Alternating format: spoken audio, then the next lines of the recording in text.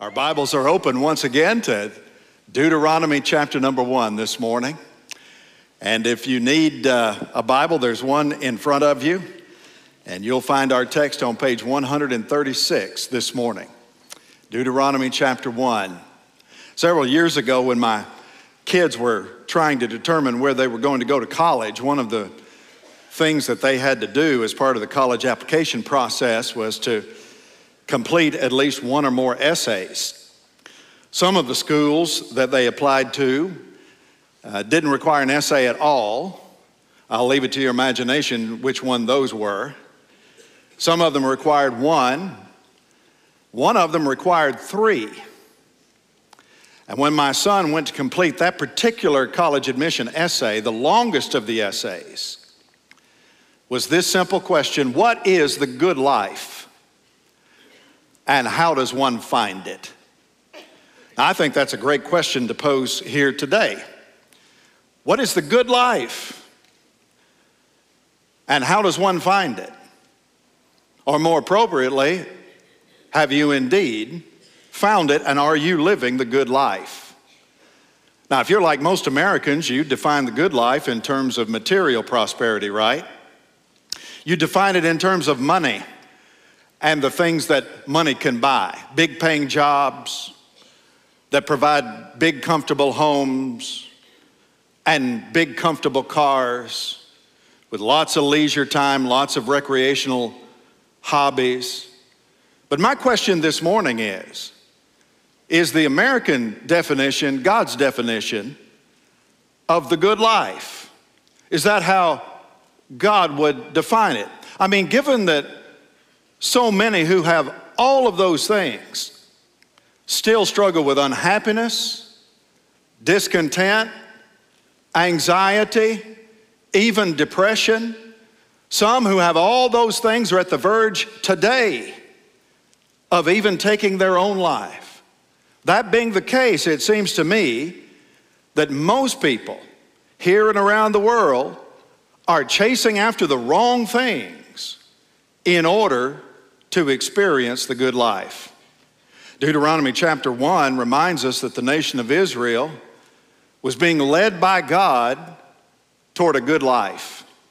In fact, the good life that God had prepared for this people that was chosen by Him to come and live unto Himself as a holy people and a holy nation, a treasured possession, that good life was directly related to the good land that God has promised them. God had already been with them.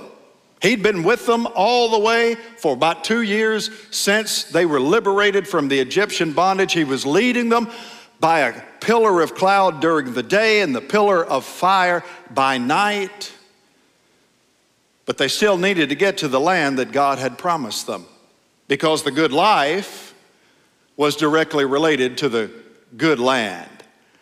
The problem was, for the nation of Israel, not everybody saw it exactly the same way. Not everybody defined and described the good life exactly the same.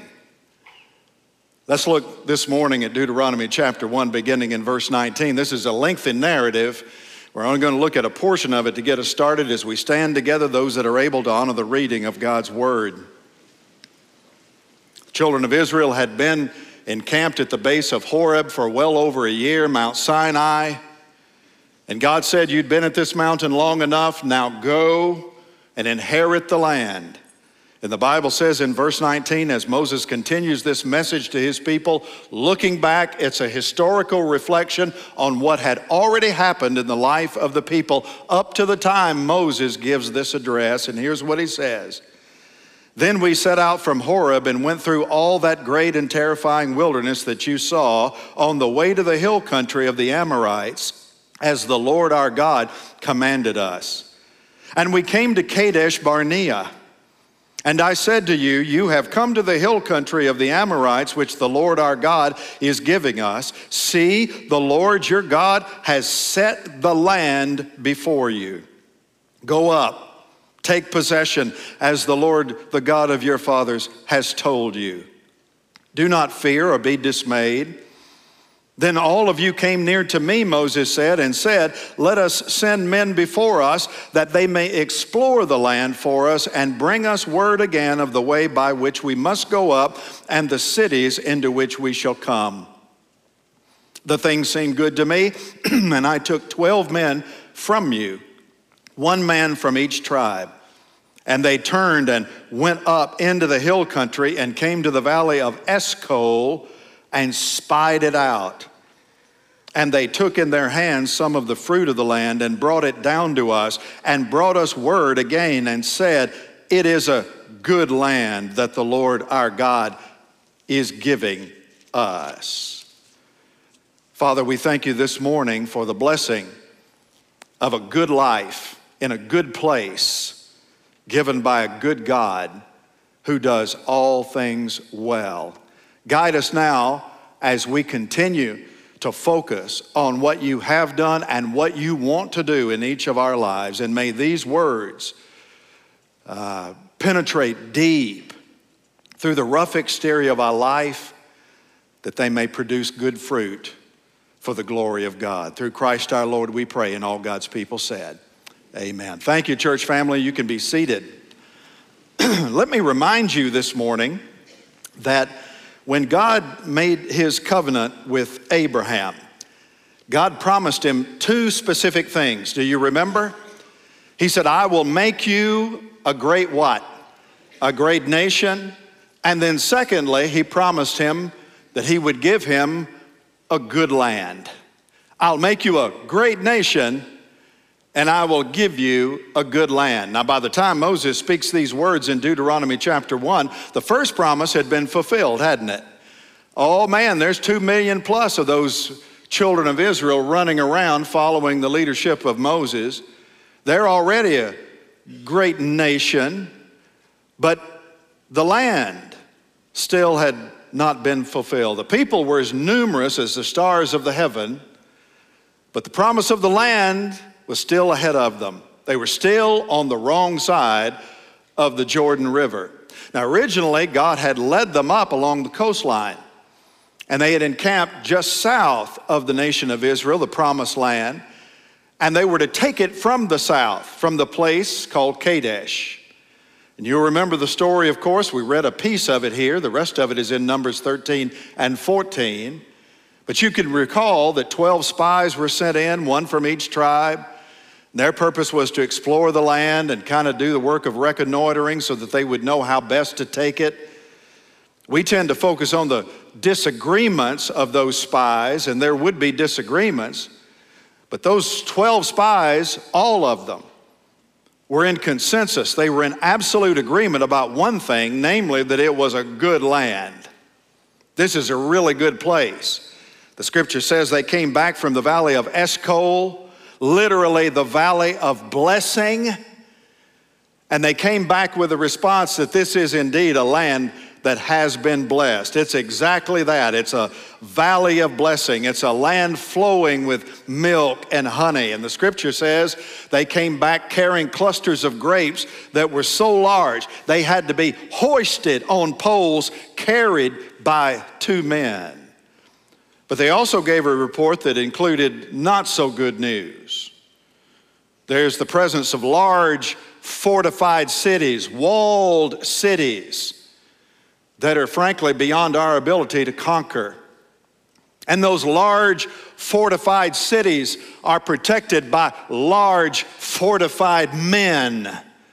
I don't know what they're drinking over here, but it grows them awful big. They're giants in the land. And comparatively speaking, we come off looking as grasshoppers, which means if we try to go into this land, they will squash us like a bunch of bugs.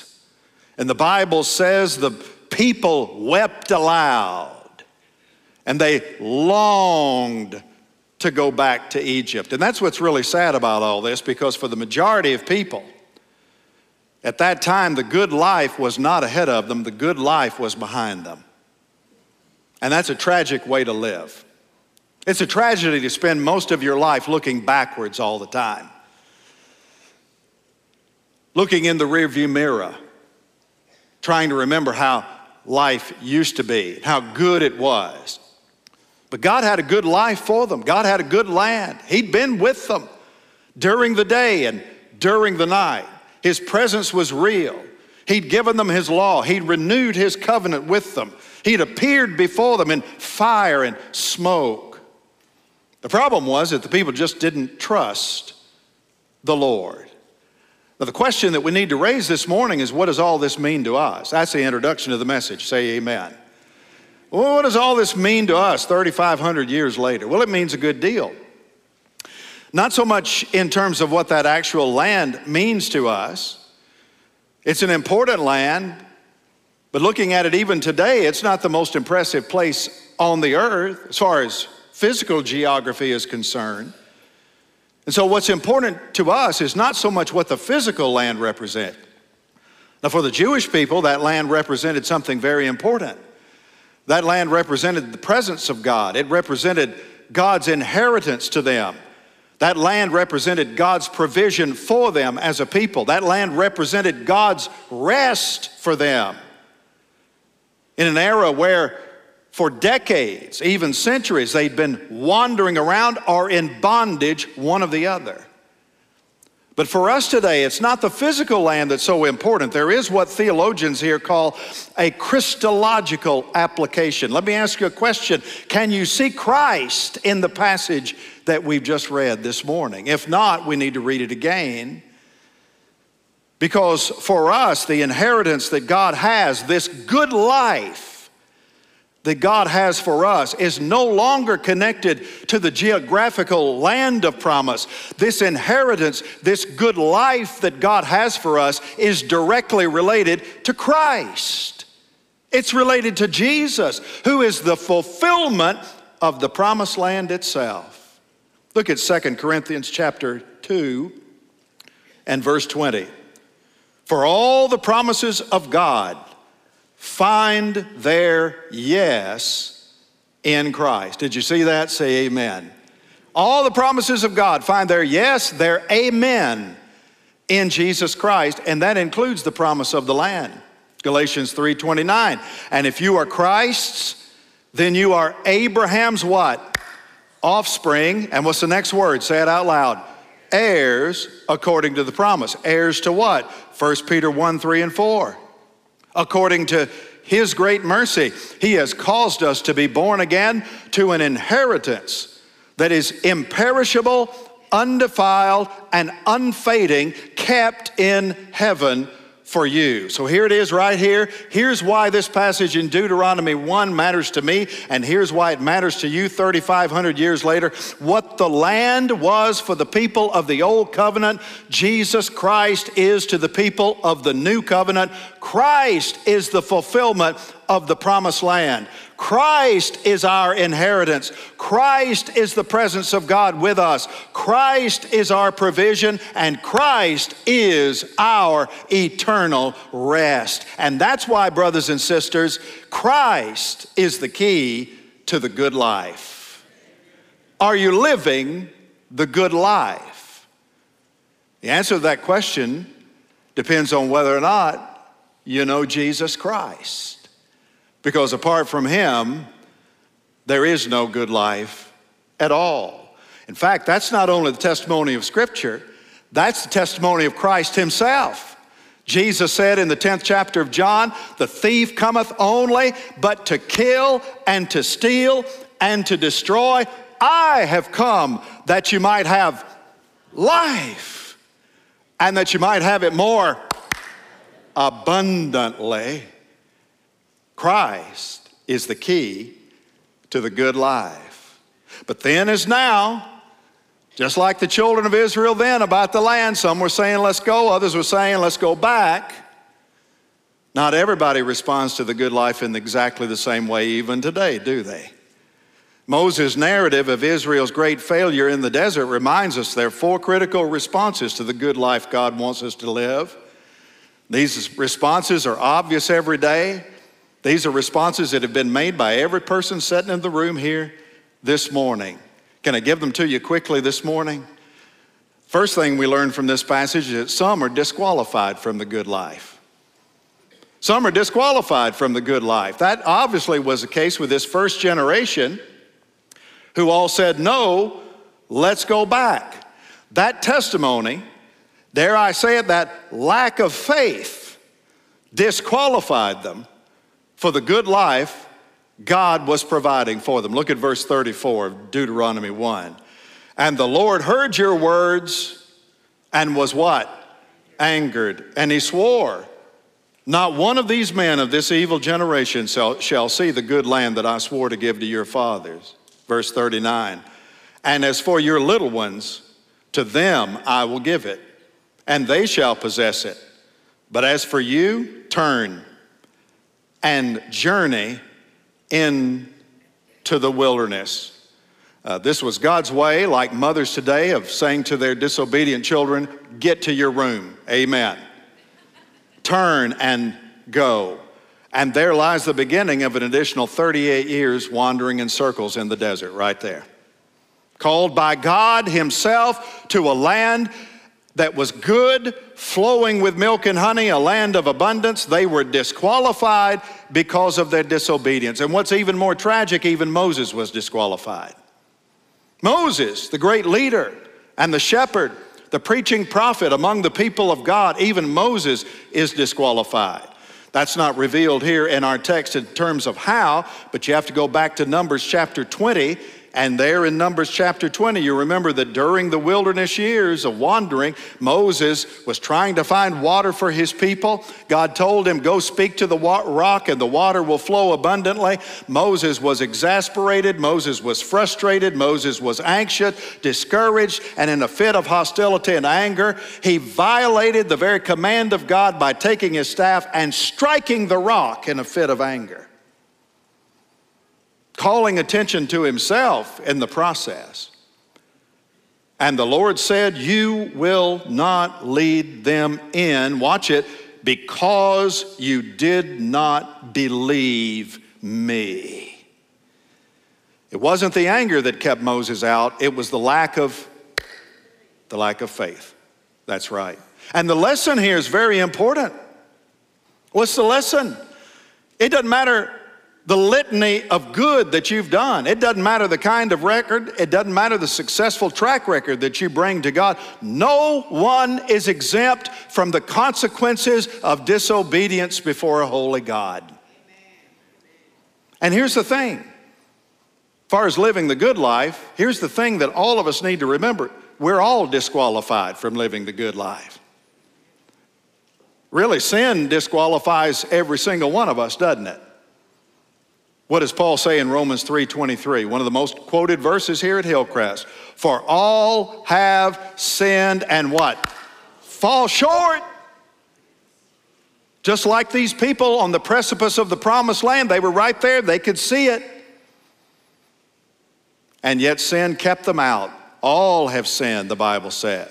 God makes a way for us by his grace. He makes a way to be forgiven. He makes a way for us to enter into the kingdom of God by faith. But most, even some here today, get right up to it, man. You can see the land. You can see the kingdom. You can hear the gospel. You can see a vision of the glories of the kingdom and the inheritance that Christ died to provide for us. There are people here today that can see the kingdom through the preaching of the word of God, but they turn away from it and they remain stuck where? In their disobedience and in their lack of faith, and they remain disqualified from entering and living the good life in the kingdom of God. Then as now, it's true. Some are disqualified from the good life. But then notice also there are those who try to manufacture the good life. In other words, they try to get there on their own. There are people even in the room today maybe trying to get to God on their own, by their own strength, according to their own abilities. Can I just say this morning, it didn't work then and it doesn't work today. For Israel, it happened almost instantly. I mean, in the wake of God's verdict on the people's disobedience, look at verse 41 of Deuteronomy 1.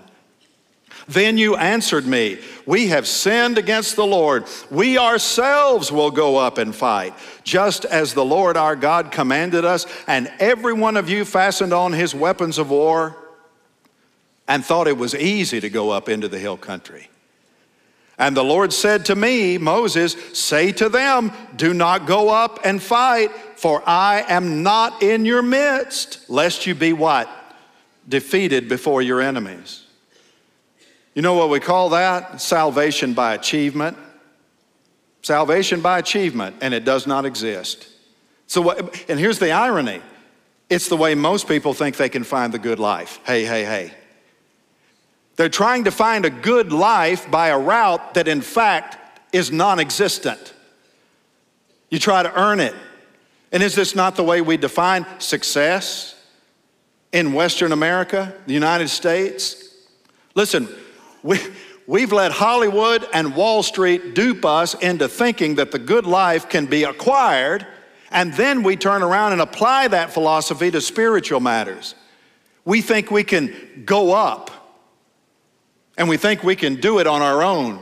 I'll just be honest enough. I can be good enough. I'll be sacrificial enough. I'll be religious enough. But can I say this morning, it's all wasted effort, because even the best we try to offer, the Bible says, is as filthy, rotten, rejected rags in the presence of a holy God. I'm talking the very best that you're able to conjure up is still filth to God, because you have a sin problem. And that's what disqualifies you. That's why you can't earn it. In order to earn it, you would have to be as good as God. That's the only way. Anybody here that good today? Anybody that holy? Anybody that righteous? Well, of course not. Nobody would admit to that. And that's why this is a fool errand. No, the Bible is clear. It's consistent. Galatians 2:16. We know that a person is not justified by works of the law, but through faith in Jesus Christ. Or how about Ephesians 2? For by grace are you saved through faith, and this not of yourselves. It is the gift of God. It is the gift of God. It is the gift of God, not of works, not of works, not of works, lest any man should boast.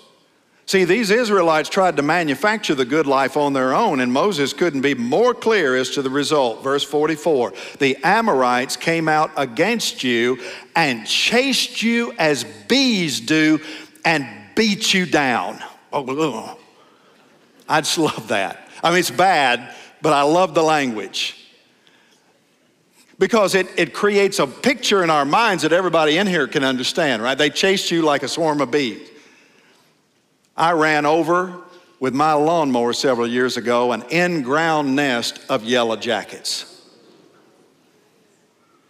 And I was praying for the Lord to just take my life right then. I mean, I came off of that thing with it still running and in forward motion. The lawnmower literally went into the forest behind my house as I scampered for cover, because I didn't want to get beat down by a bunch of bees. That's what happened to these children of Israel. They tried to manufacture their way into the kingdom and were nearly destroyed in the process. And the same thing happens when we try to enter the kingdom on our own apart from the grace of God. The good life cannot be manufactured. It can only be received as a gift. Oh, that was a good place for an amen. You missed that softball. You can't manufacture the good life. It can only be received as a gift. That's right. For by grace are you saved through faith. Some are disqualified for the good life, from the good life. Some try to manufacture the good life. Some believe God for the good life. And that's the right response. This was God's great desire for this generation of freed Israelites. He wanted his people just to trust him. And God had proven that he was trustworthy. Isn't that right? Pillar of cloud, pillar of fire, split the Red Sea, water from a rock, bitter water became sweet. I mean, there's all kind of miracles that you can read about in the book of Exodus, just like one right after another. Manna falling from heaven every day. Go out and gather as much as you want. Don't do it after you've gathered it up once, because it gets rotten and it starts to stink. But I'll give it to you every single day. That manna was the living presence of God among his people. So God had proven that he could be trusted, that he was a trustworthy God. But I'm telling you, by the time we get right here in Deuteronomy chapter 1, trust, what's the old saying? Trust is as scarce as hen's teeth. I'm told hens don't have any teeth. And trust was just that scarce. That being the case, there was one who believed God. And you remember what his name was? Caleb. Caleb. Look at verse 35. Not one of these men of this evil generation shall see the good land that I swore to give to your fathers, except Caleb, the son of Jephunneh. He shall see it. And to him and to his children I will give the land on which he has trodden, because he has wholly followed the Lord. Now let me just go ahead and say, because I know some of y'all are already ahead of me, he wasn't the only one, was he? There was another, Joshua. Both of those guys were 2 of the 12 spies that went in, but these were the only 2 that came back saying, let's go up in the strength of the Lord. But Caleb was the most aggressive in terms of urging the people to follow the Lord and to take the land. And his statement to the people in the wake of all the murmuring is one of the most positive and courageous statements that you'll find uttered by anybody in the entire Word of God. It's Numbers 13, and notice verse 30. Then Caleb quieted the people before Moses and said, let us go up at once and take possession, for we are well able to overcome it. Man, you got to love that. Let us go up at once and take possession, for we are well able to take it. Translation, we can do this, people. If God is for us, who can be against us? See, Caleb had this unshakable determination to enter the good land and to live the good life. And he wasn't going to let go until God blessed him with it. He's like the angel that wrestled Jacob, right? You remember when Jacob wrestled with the man of God from heaven? And the most famous line out of that is Jacob, who says to the angel, I will not let you go until you bless me. That was Caleb. He's just got this unshakable determination. And it's reflected here in Joshua 14 and 6. And Caleb said to Joshua, this is after they'd already gotten into the land. Caleb said to Joshua, so now give me this hill country of which the Lord spoke on that day. Verse 13, then Joshua blessed him, and he gave Hebron to Caleb, the son of Jephunneh, for an inheritance, watch it, because he wholly followed the Lord, the God of Israel. That's just bold. Caleb goes up to Joshua and said, you remember what the Lord said? I want mine right now. And Joshua said, it's yours. Gave him one of the most historic places in the world today, Hebron. Oldest city in the world, many people say. My prayer is that God would give all of us that inexpressible resolve to enter, to experience, to enjoy in full the good life that God has promised to those who love him. It reminds me of that old hymn some of y'all remember we used to sing. You remember that old song, I am resolved no longer to linger, charmed by the world's delights, things that are higher, things that are nobler, these have allured my sight. I am resolved to go to the Savior, leaving my sin and strife. He is the true one. He is the just one. He has the words of life. I am resolved to follow the Savior, leaving the paths of sin. Heed what he saith, do what he willeth, still I will enter in. I will hasten to him, hasten so glad and free. Jesus, greatest, highest, I will come to thee. Isn't that a great old song? They could have been singing, Caleb and Joshua could have been singing that 3,500 years ago, and that's the key to the good life. I am resolved to go to the Savior. I am resolved to follow the Savior. The key to the good life is coming to Jesus with faith and following him for the rest of your life. For by grace are you saved through faith. Whosoever believeth in him should not perish, but have everlasting life. Well, are you with me so far? Say amen. Some are disqualified from the good life. Some try to manufacture the good life. Some believe God for the good life. But then here's the pinnacle. Some, having believed God for the good life, lead others to the good life. And you know what? This was Joshua's critical responsibility. Like Caleb, God had declared that because of his obedience, Joshua would be second of that first generation to enter the promised land. Those would be the only two. But Joshua's role, even though Caleb was more aggressive in his urgency, Joshua's role would be even significantly larger, wouldn't it? Look at Deuteronomy 1:38.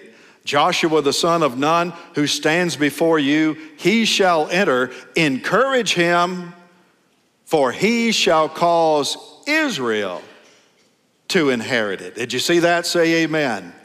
And then over in Deuteronomy 3, verse 28, but charge Joshua, and he shall put them, Israel, in possession of the land.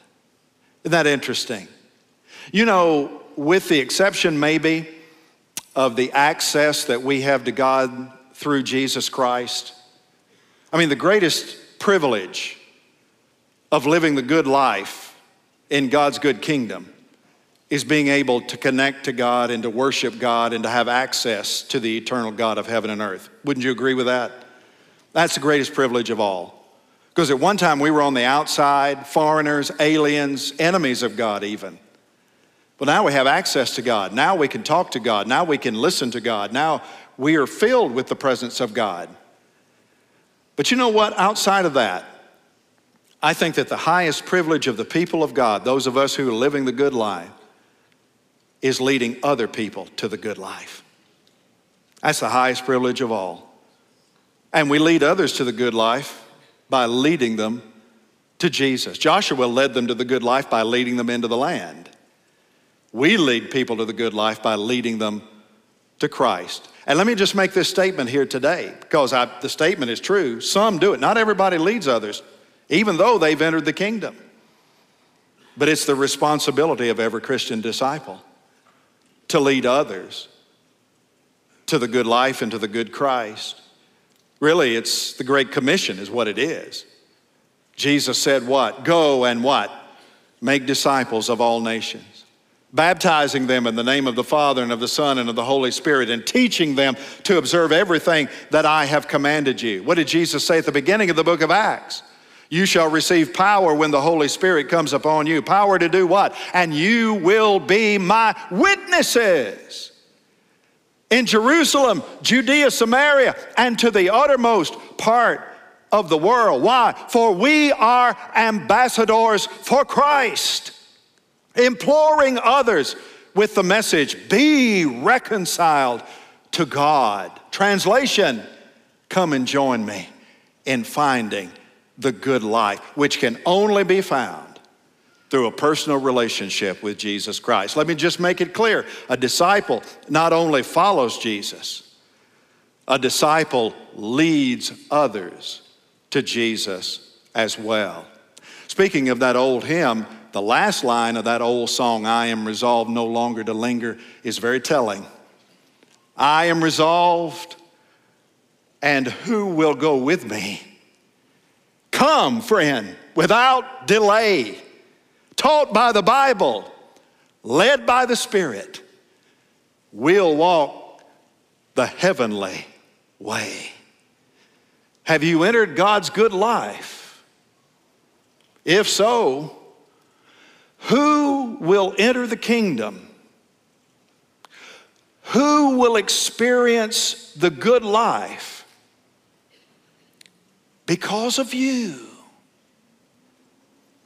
The key to the good life is a personal relationship with Jesus Christ, the Son of God, who died in your place, that you might have life and that you might have it more abundantly. Are you living the good life? And are you inviting others to find it with you? This is God's eternal word, and all God's people said.